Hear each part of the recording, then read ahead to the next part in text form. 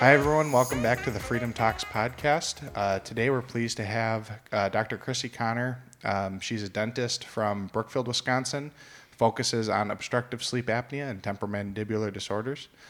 She originally got her BSN in 2001 at Marquette University School of Nursing.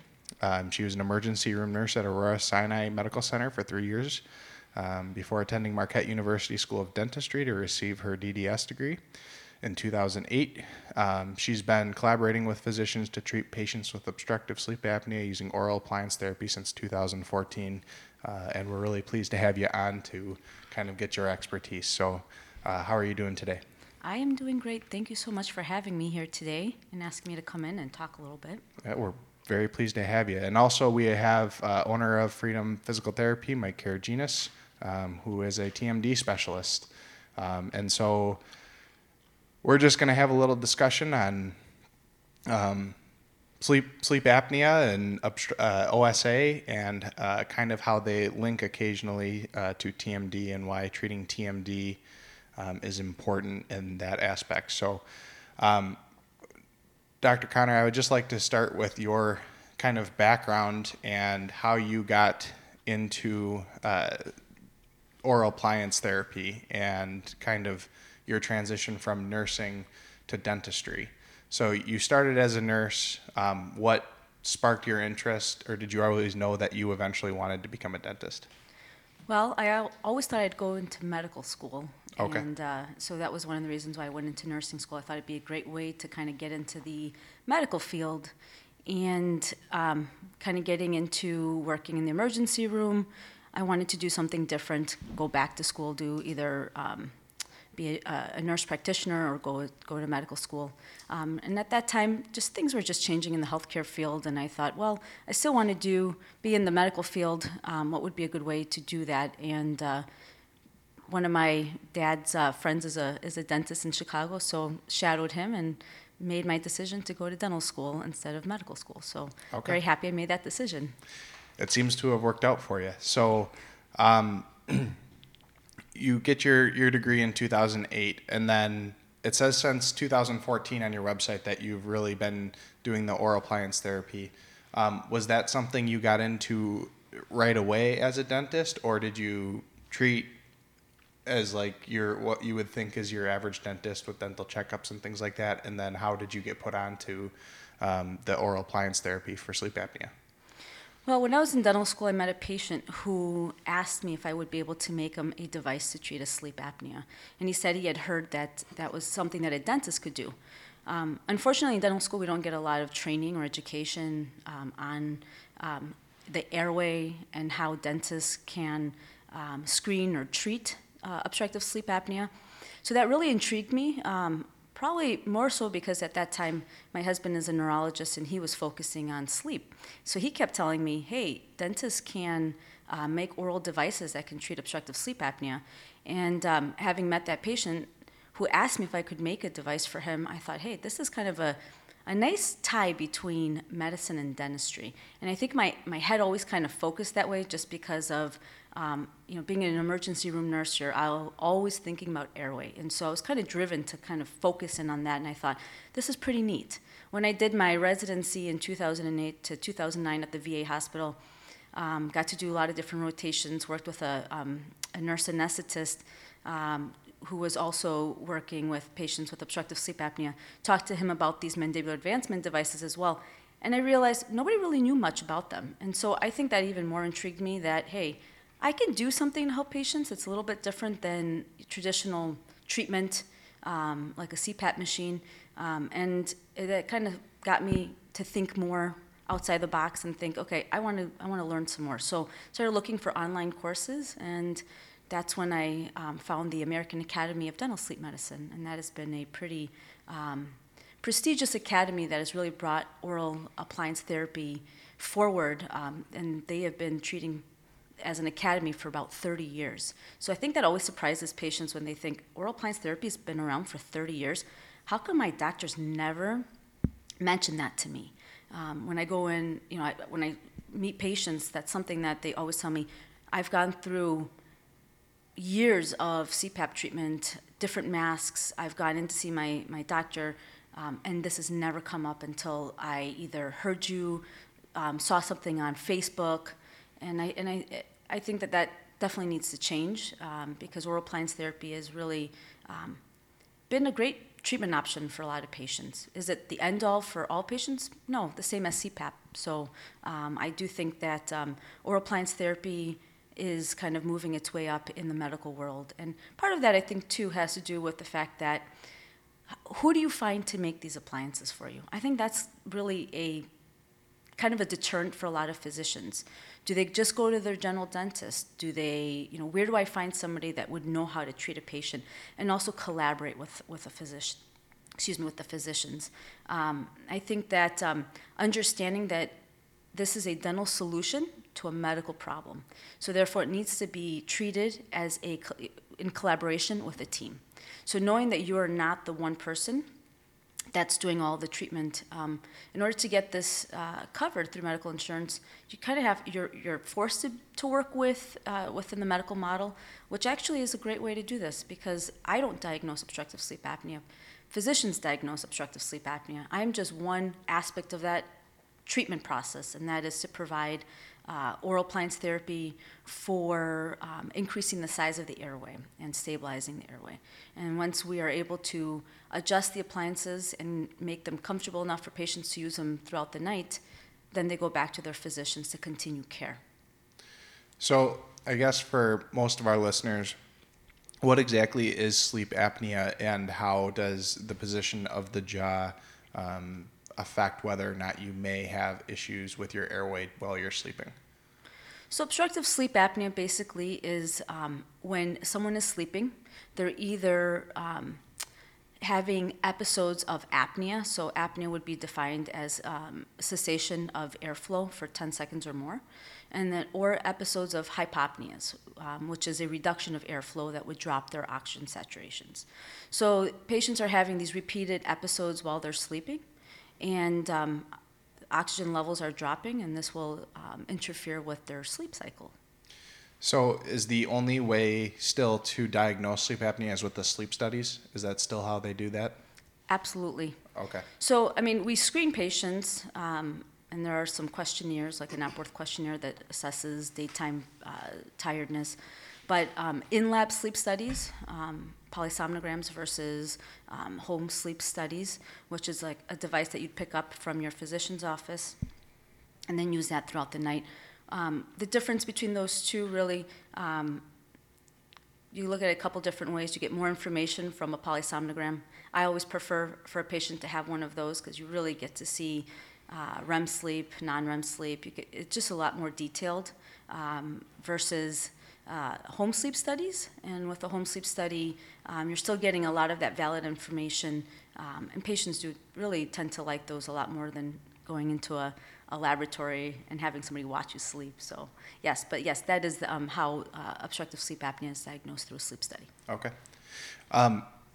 So working with Mike at the clinic, and he's written some blogs on the Treating TMJ website about sleep and how important it is, especially for his patients when he deals with a lot of headache patients, TMD patients, things like that. But in general, I think physical therapists and physicians understand that sleep is an important aspect of being healthy, right?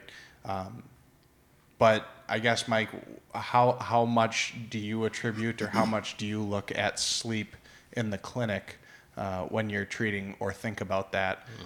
And why, I guess, is having someone to refer to like Dr. Connor so important to have at our disposal? It's a great question, and good morning, Brady and Dr. Connor. Thank you for being here. Brady, thanks for setting this up. Well, first I wanted to just recap a little bit, because Dr. Chrissy gave folks a ton of information, but I think the key message to hit home with is, just like most of us, you get your physical therapy degree, in her case got her dental degree, the knowledge and the expertise she has really goes above and beyond that initial degree. So I also want to be really clear that as a consumer, you need to really search out people who have the qualifications like Dr. Chrissy to treat sleep, because for better or for worse, it's become quite a buzzword. So there are a lot of facilities that claim to treat sleep, just like they claim to treat TMD, temporomandibular disorders, or TMJ issues is what the public is more familiar with.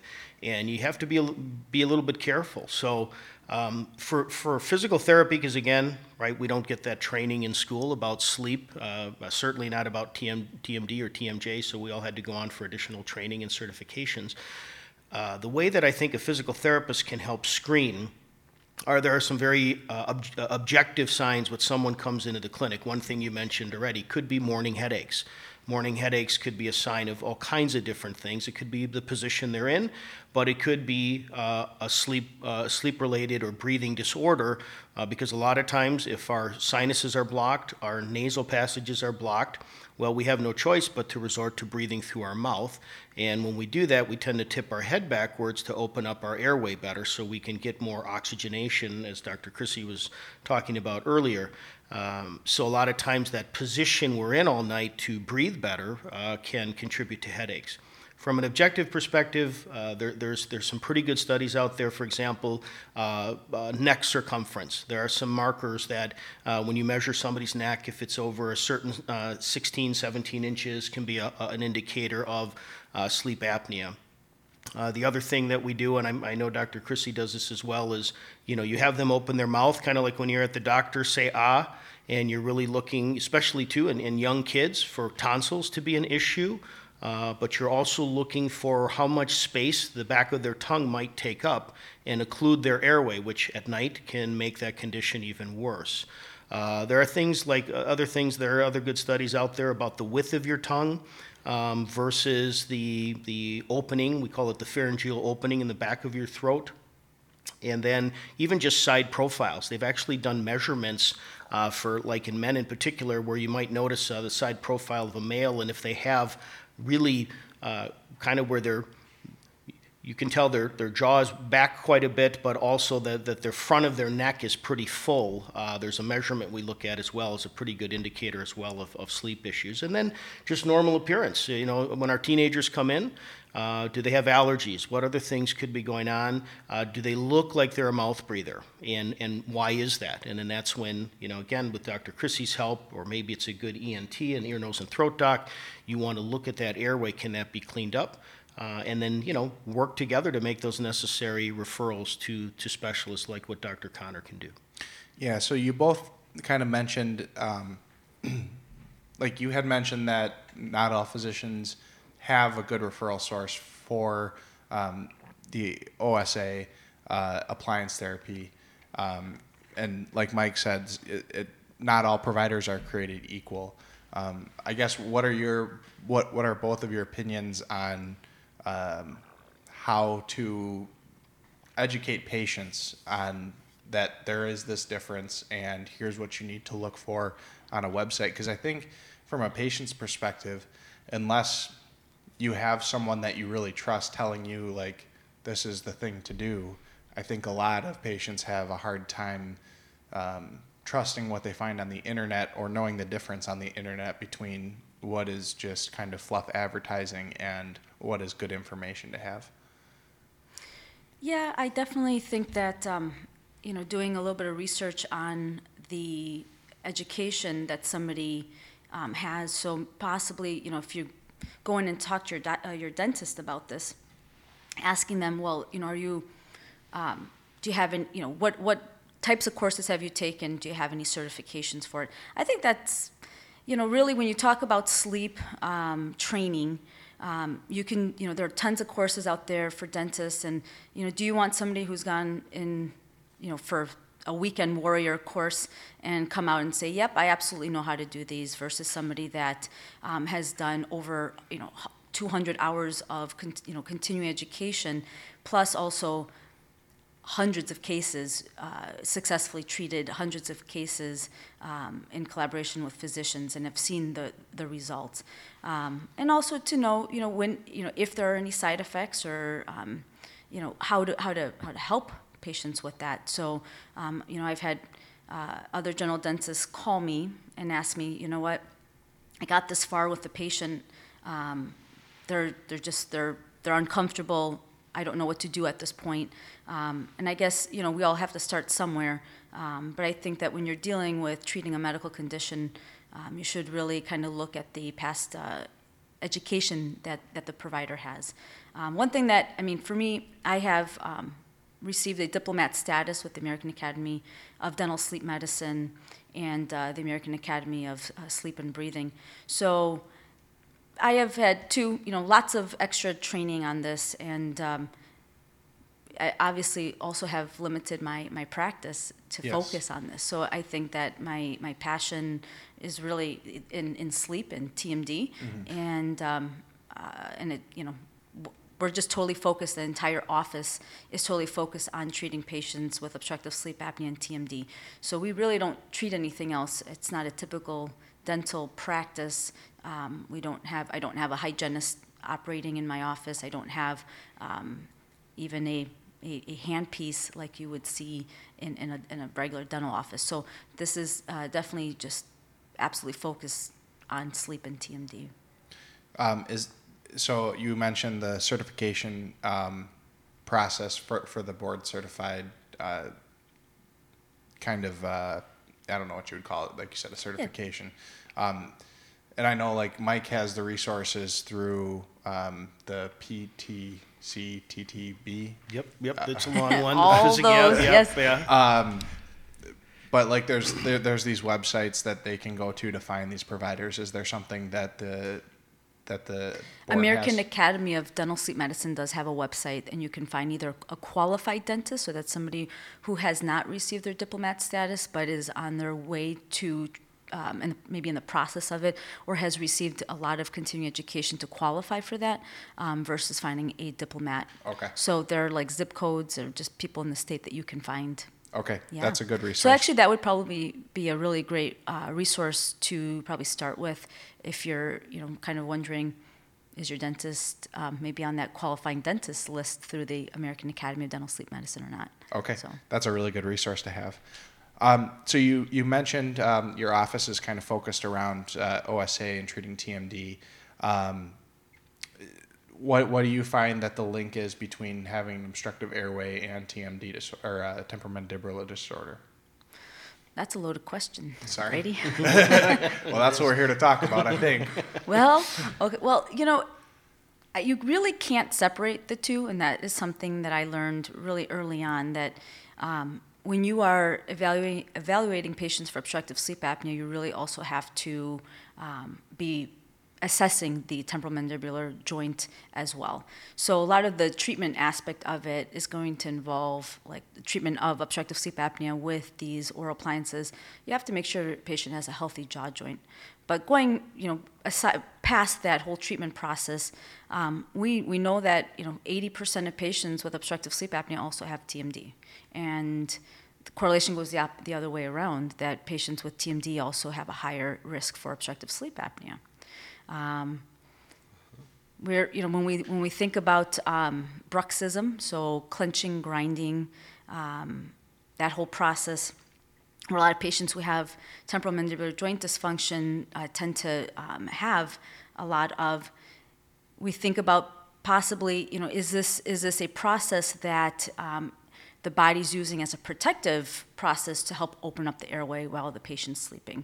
I don't know if you have other things. No, I agree. I think that the fact that we do see this correlation, causation is always a tough one, but the correlation where you see those two in tandem, and as Dr. Connor's indicating, like with the bruxism, the clenching and grinding that can occur at night, we'll also see an increase in muscular activity, right, of your jaw and facial muscles. So not uncommon, while they might be doing that as a reason to stimulate their breathing and open up their airway as a result of that increase, or what we would call parafunction at night, they're more apt to end up having muscle pain in their face, increase in neck pain possibly, and the longer that goes on, there's a possibility then they could develop some wearing of their temporomandibular joint, or a disc problem that could present with different issues as well for people over time. So it's pretty fascinating, and I think sadly, just as Dr. Connor would attest to, there's just not enough practitioners that have this level of awareness and experience is the problem. I mean, in the PT world, There's about only 100 of us throughout the entire U.S., and as of right now, there's only two of us, myself and Mark Strickland, that have two of the certifications that are out there for TMD. So the problem you run into, and I assume it's really not any different in dentistry, it's just hard to find people that know, what Dr. Connor knows, and be able to get into the right hands and do the right thing. So probably good to share a little bit about like the options, right? I mean, a CPAP, I think most people are familiar with, but maybe a little description of that, and why maybe the mandibular advancement device, right, and talking about what that kind of looks like and what it does, so people can have a little bit of a visual, and why maybe we're finding the advancement devices to be at least more better compliance. Compliant. Just, you could probably. That's fine. I guess I wanted to go back to some of the comments about the whole bruxism, clenching, grinding. I think it is important to kind of note that when people have obstructive sleep apnea and they're having an episode, either an apneic episode or a hypopneic episode, it's that clenching and grinding is it's a response to that, and by that response, they're trying to push open, their airway, trying to open up their airway. I kind of think that, kind of trying to hit home on that whole concept of, why do we see TMD and OSA, that relationship, and it's this constant, while you're sleeping, you're having these episodes. So it's this, continuous response to the airway, to the low oxygen while you're sleeping. So you continue to have this response of, body, lower oxygen levels, and then body kind of responds by that clenching, grinding. And one of those hypotheses is that the body naturally trying to open up the airway, reposture, right? Repositioning that lower jaw forward. And that kind of goes back to, what the treatment is, right? So when we look at comparing CPAP to an oral appliance, CPAP is using positive airway pressure to pneumatize, to stent the airway open. That's either being delivered by like a nasal PAP or a full face. And with a CPAP machine, you can titrate that machine. You can use, obviously it's using pressure, so you can auto titrate that machine from 5 to 15 and kind of open up that airway however much pressure you need. With an oral appliance, it's going to work a lot differently, right? So what the oral appliance is going to do is reposition the lower jaw forward. So kind of going back to that posturing that we see with patients, we're going to manually reposition that lower jaw forward to hold the airway open up the airway, make it a little larger, and also kind of put a little bit of tension to the soft palate, and also physically move the tongue out of the way. Yeah, so I mean that's exactly where I was going to go next anyway, because I mean just as a general consumer, right? I thought the only option to treat sleep apnea was a CPAP machine. Is that common that patients come in and they're like, I had no idea this existed? Absolutely, and I think that it's changing a bit. I think in this area, I really can't. Maybe all across the country, I think there's more qualified dentists out there. There are more people that are focusing their dental treatment on making sure that as we, let's say, change patients' teeth and their bite to help bring that lower jaw forward, to make sure we're not treating patients and creating sleep apnea, other like sleep disordered breathing. But I think that, yes, in general, I would say that most providers are going to choose a CPAP machine. They're extremely effective, and I don't want to talk them down, because they are super, super effective form of treatment. And they will treat mild, moderate, severe sleep apnea. Oral appliance therapy has been approved for the treatment of mild to moderate sleep apnea, and then patients who cannot tolerate a CPAP machine who have more severe sleep apnea. But with that being said, they can be used in combination with oral appliance therapy can be used in combination with a CPAP machine. And that tends to make it a lot more comfortable for many patients who might have higher pressures.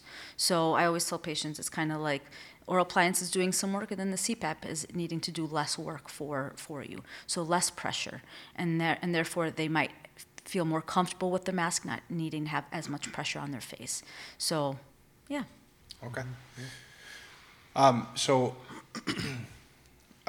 you kind of talked a little bit about the bruxism. So I want to know, like, exactly at what point, Mike, you would refer over to Chrissy, and I guess the same thing. So you talked about it really needing to be a treatment team with the physician. When would you involve a therapist? And I guess, Mike, when do you are like, you need to go see Dr. Connor? I think she can help you a lot, especially with the appliance at night. I know appliances to a certain extent are used to treat TMD and to varying effectiveness, right? Yep, correct. Yeah. So, Well, when a patient comes in to see me, okay, if they've been referred for obstructive sleep apnea, part of my assessment always is going to be to also screen them for temporomandibular joint dysfunction. So obviously when you are using a mandibular advancement device to treat a patient with obstructive sleep apnea, you want to make sure you have a healthy jaw joint. So part of what I am doing, during my assessment is, making sure that the patient can have this type of a treatment. And if I feel that there's some temporomandibular joint dysfunction, we'll sit down and have a conversation. Sometimes I may want to treat that first before I put a patient in a mandibular advancement device. What'll happen a lot, like in Dr. Connor's case, for example, if a patient, right, because it can come both ways, right? Sometimes someone might come to us in physical therapy first, not Sure. even thinking that they're coming for sleep, right? Muscle pain, headache, migraines, jaw pain. Maybe they can't open their mouth very wide, so they're not eating and chewing. Or they can access someone right through Dr. Connor's site. Maybe they specifically know they're having sleep issues, so their primary doctor or neurologist or someone would say, hey, let's get you over to Dr. Chrissy. It's a mild case or a moderate case of sleep apnea because maybe they've done a study, so she can look at you and make an appropriate appliance. So I think from the dental perspective, and Dr. Connor, you can correct me along the way if I'm wrong, these people would come into her office, for a variety of reasons, and certainly one of it would be either TMD issues and or sleep or both, because we've articulated they can happen together.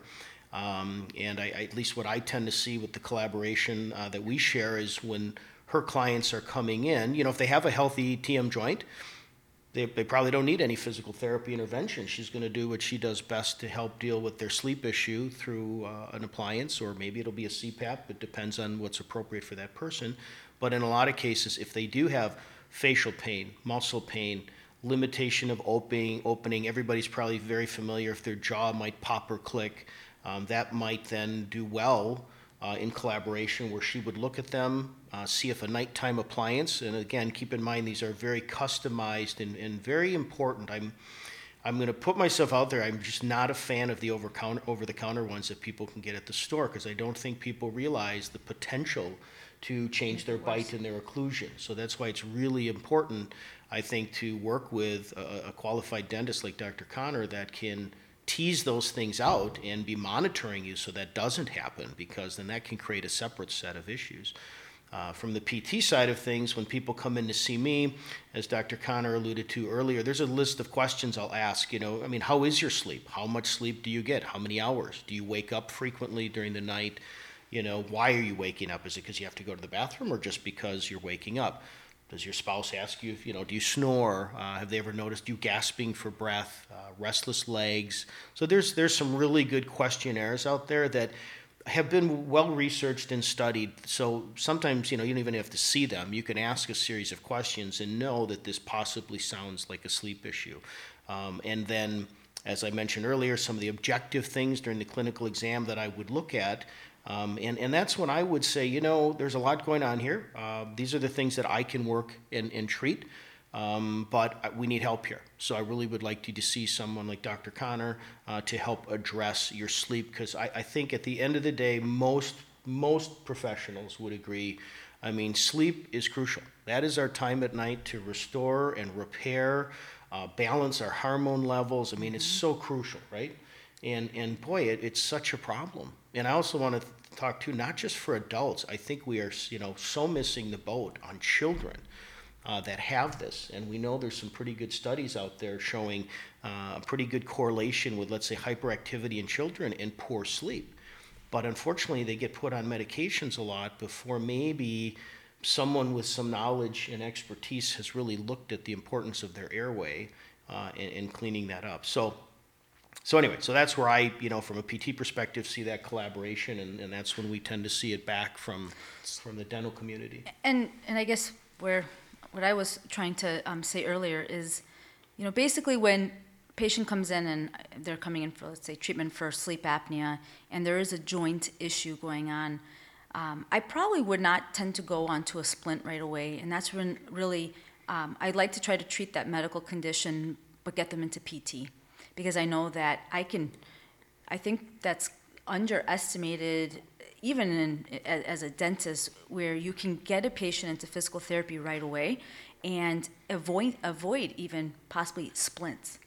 So, splint is a splint, and and that's something that, in my mind, it's not something I want somebody living with the rest of their life. But I think that really treating the problem, talking about posture, talking about ways that they can help themselves on a daily basis, I think is super important, and a way to kind of really get patients to kind of take ownership of their care too.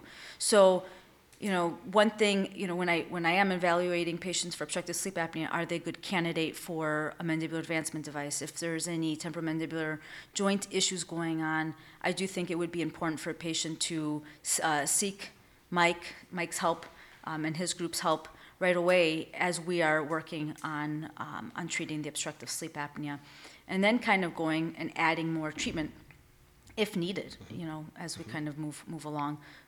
Yeah, so it's good. So I think there were a few things that I want to unpack there. So one of the things that you'd mentioned is the over-the-counter splints that people can buy. And then you had also mentioned that splints not always the first option or the first thing you would even put someone in. And I think to a certain extent, even in PT, there's other areas where I think you see these like one-size-fits-all treatments, these TV commercials for certain devices, certain workout things that are like, this is going to cure all your problems. I mean, do you get frustrated with patients that have kind of been set back already when they come into you for the first time and they're like, I've tried this, this in-store generic splint that said it would cure everything, and now it's worse, or my jaw feels terrible, like you said, like, how do you go about educating those patients in terms of having to kind of back them off of all of the things that they've already tried? And do you just wish that, like, just see someone first? You're going to save yourself more time and money and pain if you would just have a professional who knows what they're doing look at this first, then go ahead and spend a bunch of money on stuff that ultimately isn't going to work. Brady, I think that's a great point, and I think that really sitting down and I think I've seen so many patients come in with literally a Ziploc bag of like 5 or 6 different splints, okay? So right there, you kind of know, all right, is this really the answer for this patient? They've had 5 different types of splints, and they're still having issues here. That's when you really need to sit down and start really looking at their medical history and really taking your exam to the next level, and really, sitting down, focusing on what the issues are here. Have these patients had MRI scans of their jaw joints? Have they had CT scans of their jaw joints? What exactly are their symptoms? One thing I have seen come through my, in my practice is that people do miss, not to keep going back to sleep, but they do miss the marker on TMD patients in sleep. So all of a sudden, these patients come in, they've got 5 different appliances, nothing's working, they've got, tons of pain everywhere. Sleep, we know, is vital, right? We restore our body, so these patients are not getting good sleep. their pain levels are just getting worse. They're on all these different medications. So I feel like I have to just take a step back, and I just have to I always tell them I gotta like peel the layers back. I don't want to. I'm not gonna prescribe a splint. I want to first take a good look here, and really kind of figure out, okay, is this a person who's at risk for obstructive sleep apnea? I'm going to look inside their mouth. I'm going to look at the size of their tongue. I'm going to look whether or not their tongue has indentations from their teeth, the size of their jaw. Is their airway small? Do they have large tonsils? Are they mouth breathers? Do they have a long face? I'm going to take a look at all of that before I'm going to say, you know what, let's get this patient in a TMD splint. Because that's not always the answer. A splint is a splint, right? Are you going to use a cast for the rest of your life? Maybe not, right? I mean, hopefully not, right? So I want to sit down and does this patient need a referral to a physical therapist? This is one of the reasons why I love working with Mike and his team, is that we will sit down and collaborate. We'll meet and take a look at scans together and really try to come up with a comprehensive treatment plan for this patient, not just, hey, let's just pass the ball along, right? We really want to work on getting these patients out of pain. Does this patient need a referral to a neurologist? Does this patient need a referral to an ENT surgeon? Does this patient need a sleep study? I feel like people are not taken seriously when they have temporomandibular joint dysfunction. It's kind of like, kind of stereotyped as person who you hear this all the time. Oh, they're just crazy. But are they, or is just nobody listening to them? And I think that I feel like that's been the focus of my practice, and I'm very thankful that I have the time and I have the background to understand that these patients really do need some TLC, and they need somebody to listen to them to really get to the heart of the problem. And if I'm going to be just another one of those providers that gives a patient another splint, I'm just going to be contributing, just adding to that failed treatment plan. So I feel very fortunate to have a great community here. And really, the beginning part of my treatment plan begins with Freedom Physical Therapy, just because I know that they as well care the same way as I do, and we're going to work together to really try to get this patient into a better position and get them more aware of what's going on with their body. Yeah, that's great. No, I agree, and thank you for that, because I agree the collaboration has been fantastic. And I think what you were hitting on too is this is not a patient or individual that can be treated in 7 minutes, right? Right. The clients coming in with these issues take a lot of time and energy, which is probably also why it doesn't really fit in the traditional medical model, sadly, where you've got to see 4 or 5 people an hour sometimes. And I'm sure we have all been to places where we've gone, and if you get 5 to 10 minutes at most to state your case and get in and out. This is a multifactorial problem that needs to be addressed. And so you need time, you need the comprehension and the ability to look at it all, like she was indicating, with radiological images that can be helpful, and lifestyle changes. I mean, you have to have an honest discussion about, if you're a smoker, that probably needs to be addressed. If you drink a fair amount of alcohol before bed, we know that can affect your sleep. Sleep position. Okay, let's not have you sleep on your back. Maybe let's have you sleep on your side instead with some pillows, right? So it's really a pretty long-term process, I think, to get people to where they need to be. And of course, to keep motivating them to stay compliant, because this is going to take time, right? It's not like you're going to magical splint you're going to put in, or there's some magical manipulation I'm going to do and everything's back to normal, right? This has usually been going on for a long time for people, so it takes a while to make these modifications, right? And follow up. I think that's the other problem I see is patients don't follow up enough, especially, and I want to put this out there, when it comes to the appropriate splints, because it's like, I tell people, do you have an orthotic in your shoe? Whatever, right? An insert? Yes, I do. Well, did you go running 5 miles all of a sudden? No, you work into that. And so it's very important people understand they need to go back to see Dr. Connor to reassess and look at these things, because you have to make adjustments when it's appropriate as well, right? So Absolutely. Yeah. And as we know, right, the muscles will change the way that your teeth are seated on the splint. So coming in for adjustments on the splint is super crucial to actually making it a successful treatment plan. And it works best when we are collaborating, right, working on muscles, and then we're able to harmonize the bite and the balance on that orthotic. And that tends to help get patients more comfortable quicker, Right. I mean, in my opinion. One thing I think that gets neglected a little bit is talk a little bit about when they wake up in the morning and they've had one of these appliances made for themselves. What should they be doing? You know, like for me, for example, I really don't want them eating anything hard and crunchy, right? They need to get out of that appliance. You're talking about a mandibular advancement Yes, device? right, yep. And there's maybe a few exercises they need to do. I think you also have a repositioner that they should wear in the morning, right, to help their The bite. bite seat better before they all of a sudden start chomping on some hard granola cereal or, you know, hard crusty bread or a, you know, something that's, or a bagel or something that's going to cause possible issues. So I feel like that gets missed a little bit. So just kind of, you know, what would you, you know, they've come into you now, you've determined this, you've decided to make a good, you know, a mandibular advancement appliance because it seems the appropriate thing for them. And then, you know, what do you tell them in the morning when they wake up and they take that out? Yeah. So, what I usually recommend for patients when they wake up in the morning after using the mandibular advancement device is basically, I don't want you chewing, eating anything at least 10 to 15 minutes. I want you to, you know, if you shower in the morning, do some gentle stretches. So we show them how to do some gentle stretches in the shower, or even just at the bedside, or even with their toothbrush.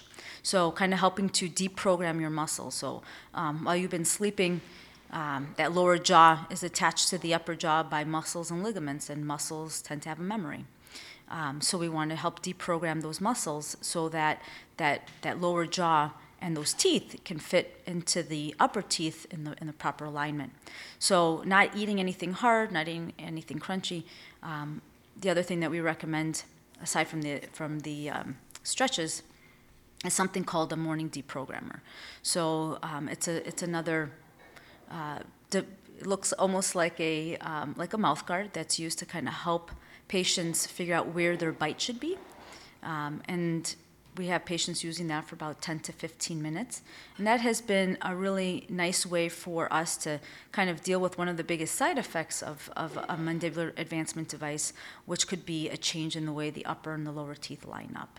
So we've seen a lot of success with that type of a treatment where patients are able to use this device 10, 15 minutes in the morning, stretches, and that seems to have really decreased those side effects of occlusal changes. Yep, totally agree. And I think that unfortunately gets missed, you know, and that's why it's good to make sure that you're, you know, following up with what Dr. Connor's recommending so that you don't end up, because I think sometimes those devices can get a bad reputation for causing a change in your bite, but it really should not if you know, you're actually following the protocol and not making one up, not going on Google and thinking Google has the right answer for you versus the expert opinion that you're getting from, you know, someone like Dr. Connor. So. And we know that occlusal changes really also depend on the amount of protrusion that we are putting a patient in to clear the airway at night. Right. So that's the other key to this is that, you know, I have seen patients come in with devices and they are adjusting them continuously for years, and that's not how these devices are meant to be. So many patients don't need much protrusion, and so you really need somebody that understands. And also, like in our clinic, we send our patients back once we feel that we have adjusted it properly. We send them back for a repeat sleep study. So that is a really important aspect of this treatment, right? You're not going to just blindly say, okay, yep, this looks like it's a good stopping point. Let's, you know, you're good. Your medical condition has been treated. No, we want to send you back and have a repeated sleep study in that position that we've put you with the mandibular advancement device to make sure that we have adequately treated your obstructive sleep apnea. So I think that's a big important point to this, and again, most of that can be done through a home sleep study at the convenience, you know, of being in your own bed. But I think that you really need to understand that, you know, the protrusion, bringing that lower jaw forward, while you're sleeping to clear your airway, that's something that, that's something that I would be determining. And so we would be working together trying to figure that out. But that is something that I would at some point say, okay, we're done adjusting, protruding that lower jaw forward. It's time for you to go back to your physician and have that retested. Have your sleep apnea retested. Brilliant, yeah. That's smart. You had talked about not having this on for life, or patients they're not going to comply with that for life necessarily. Is it something that they are going to have to expect to continually work on throughout their life to make sure that they're doing that constantly? Are they going to have to be on that CPAP machine or on that device for a long time? How does that process go over time, I guess? I guess when you're talking about the treatment for obstructive sleep apnea, yes, a CPAP machine and a mandibular advancement device are treatments for sleep apnea. They are not cures. So when I was kind of talking about, a splint, I think more of a temporomandibular joint type of a splint, an orthotic, and not needing something like that for life. But, are there surgical options that might be able to fully treat obstructive sleep apnea? Absolutely. There are some surgical options that can, but not everybody wants to go through an invasive surgery. And so when I talk about a mandibular advancement device, I am talking about a non-surgical treatment option for obstructive sleep apnea. Okay. Yep. That's good, yeah. Okay. And I think, it is possible, right, if people make the appropriate lifestyle changes. I mean, let's say, obesity is an issue, and they have a thicker neck, right, and they have severe sinus and allergy issues, and they're a smoker, and they have 2 drinks, of alcohol before bed. I mean, if that person, right, would down the road, 6 months, a year, 2 year, whatever that time frame would be, would make these necessary lifestyle changes, it is possible. I have seen it. Yeah. I've absolutely seen it. I've seen patients with moderate obstructive sleep apnea go down to normal numbers, less than 5 episodes in an hour. And definitely, but is that, that's a part of the counseling that we do during our initial consultation with patients, is that, body mass index is a big factor. It can be a big risk factor for obstructive sleep apnea. Nasal issues, congestion, mouth breathing. But I also do think that, the role of when you see patients, the role of the lower jaw, right? So we're kind of talking about that earlier about facial profiles. There are some patients that just really have a more recessed jaw. True. And so they might be at more risk for obstructive sleep apnea, very narrow jaws, where you look at inside their mouths and they have a normal sized tongue, but their jaws are just really, really small. Those are patients that and they're very thin. Why do they have severe obstructive sleep apnea? Correct. And is there anything that they can do to to actually change the size of their airway? Yep. Are those surgical candidates? Are those patients that might need, there are certain types of growth appliances that can be used, that might be a different topic of conversation another time, that can be used to help make some more width inside of the mouth so that the tongue has more room in there.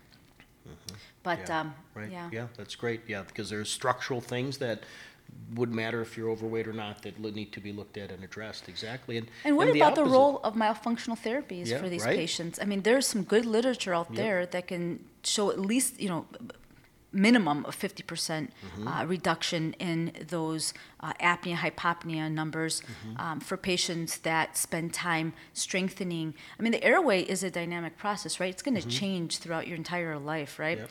And there's a lot more to obstructive sleep apnea than just, where's your tongue position, right, at nighttime. So when you think about the collapsibility of that airway, and that's what these patients are having repeated episodes of as well.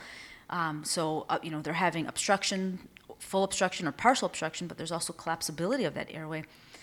What are things that we can do? And this is why alcohol tends to relax those muscles, and you get louder snoring and more episodes.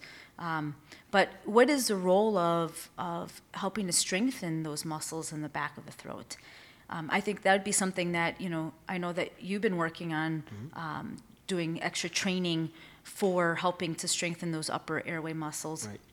And I think the future really will be help, whether it is a patient goes into a CPAP machine, a mandibular advancement device, or is a surgical candidate, I think that we will be working a lot more on learning that the myofunctional therapies helping to strengthen those muscles in the back of the throat is going to serve a really important aspect of treatment, non-surgical treatment. Yep, agree. Yeah, agree.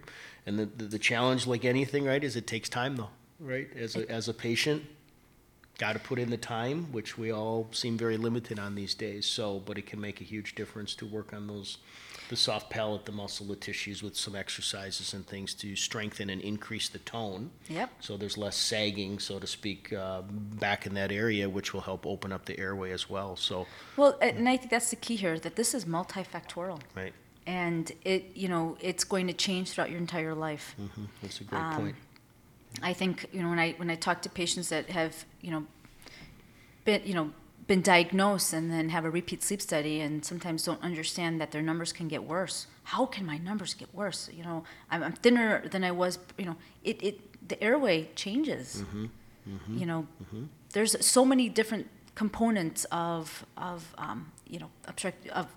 jaw alignment, jaw positioning, tone in the back of your throat, weight, position while you sleep. So it's multifactorial. Yeah, agree completely. So thank you, Dr. Connor, for coming on, and we appreciate your time. And sorry we kept you a little bit late, but we enjoyed the conversation with you. And thanks, Mike, for coming on as well. Thank you. Thank you so much, Brady and Mike. Thank you so much for having me.